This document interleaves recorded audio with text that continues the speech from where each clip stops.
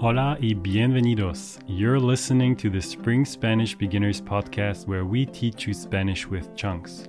Get our full video lessons on YouTube by searching for Spring Spanish. For full transcripts and flashcards with all the chunks from this episode and all our other episodes, join our inner circle. Check out the show notes for a link. Mi gente, are you planning a trip to a Spanish-speaking country, pero no hablas español? Te tengo buenas noticias. Today, I'm teaching you the 25 lifesaver chunks that you will need when you're traveling to Mexico or Spain or any other Spanish-speaking country and you don't speak a single word of Spanish. Yo soy Paulísima, Spring Spanish Teacher, and bienvenidos a México. Número 1. En el aeropuerto y a bordo. When we're at the airport, these are the chunks that you will need. Someone will ask you, ¿me permite ver sus documentos? Certificado de vacunación, pasaporte y pase de abordar. You would need to say, claro, aquí tiene. If you're not sure what they're talking about, you could ask this. ¿Qué documentos necesita? In the airplane, they probably will ask, ¿gustaría algo de comer o de beber? For that, you could reply, sí, me gustaría comprar un sándwich. O, no, por el momento no quiero nada, gracias. If you ever get lost and you need direction, you can always ask, ¿dónde está? And then you add whatever you're looking for. For example, ¿dónde está el baño? ¿Dónde está el área de equipaje? ¿Dónde está el transporte terrestre? Mi gente, I'm going to give you a little bit of context about how we created this video.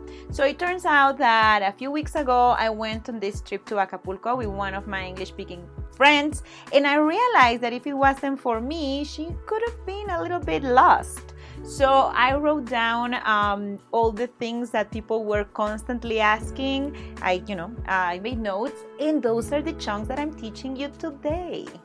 If you want to know more about asking for directions, feel free to check out Maria Fernanda's video. She did one just about that, and it's very good. And do subscribe to the Spring Spanish YouTube channel so we can continue making more videos like this for you. Número 2. Hotel y restaurante. If in your hotel or the restaurant that you decided to go, they don't speak English, don't worry. Just learn this phrase. Tengo una reservación a nombre de. Tengo una reservación a nombre de. And insert your name. También apréndete estas frases que son muy útiles. No tengo reservación. Mesa para 2, por favor, en el área de fumar. Soy alérgico a los mariscos. Soy alérgico a los lácteos. Soy alérgico al gluten. Disculpe, soy alérgico al gluten. Gracias por decirme. Chunk alert! Gracias por decirme. Gracias por decirme. This is a great chunk to learn by heart, like a whole. 4 more chunks like this that will be super useful when you're speaking Spanish. Download our Essential Spanish Chunking Kit. The link to download it is right there in the description. Continuemos. Imagínate que estás interesado en comprar el buffet o quieres saber qué beneficios trae tu habitación de hotel. ¿Qué incluye? Todo, pero no incluye bebidas alcohólicas. Pum, pum, pum. ¿Qué incluye? Incluye desayuno. Now, this one is very helpful as well. ¿Acepta tarjeta de crédito? No, solo efectivo. ¿Acepta tarjeta de crédito? Claro, Visa y Mastercard, pero no aceptamos American Express. Now we're in a restaurant. ¿Me puede traer una piña colada, por favor? ¿Me puede traer una margarita, por favor? ¿En las rocas o frozen? ¿Tiene alguna promoción o descuento? Ofrecemos descuentos para turistas nacionales. Número 3. General Lifesavers. This one you'll need everywhere. ¿Cuánto cuesta?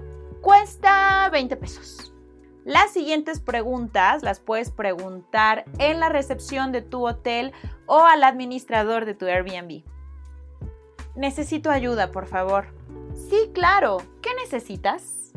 ¿Dónde está? Remember this one? We've seen this one before. ¿Dónde está el hospital?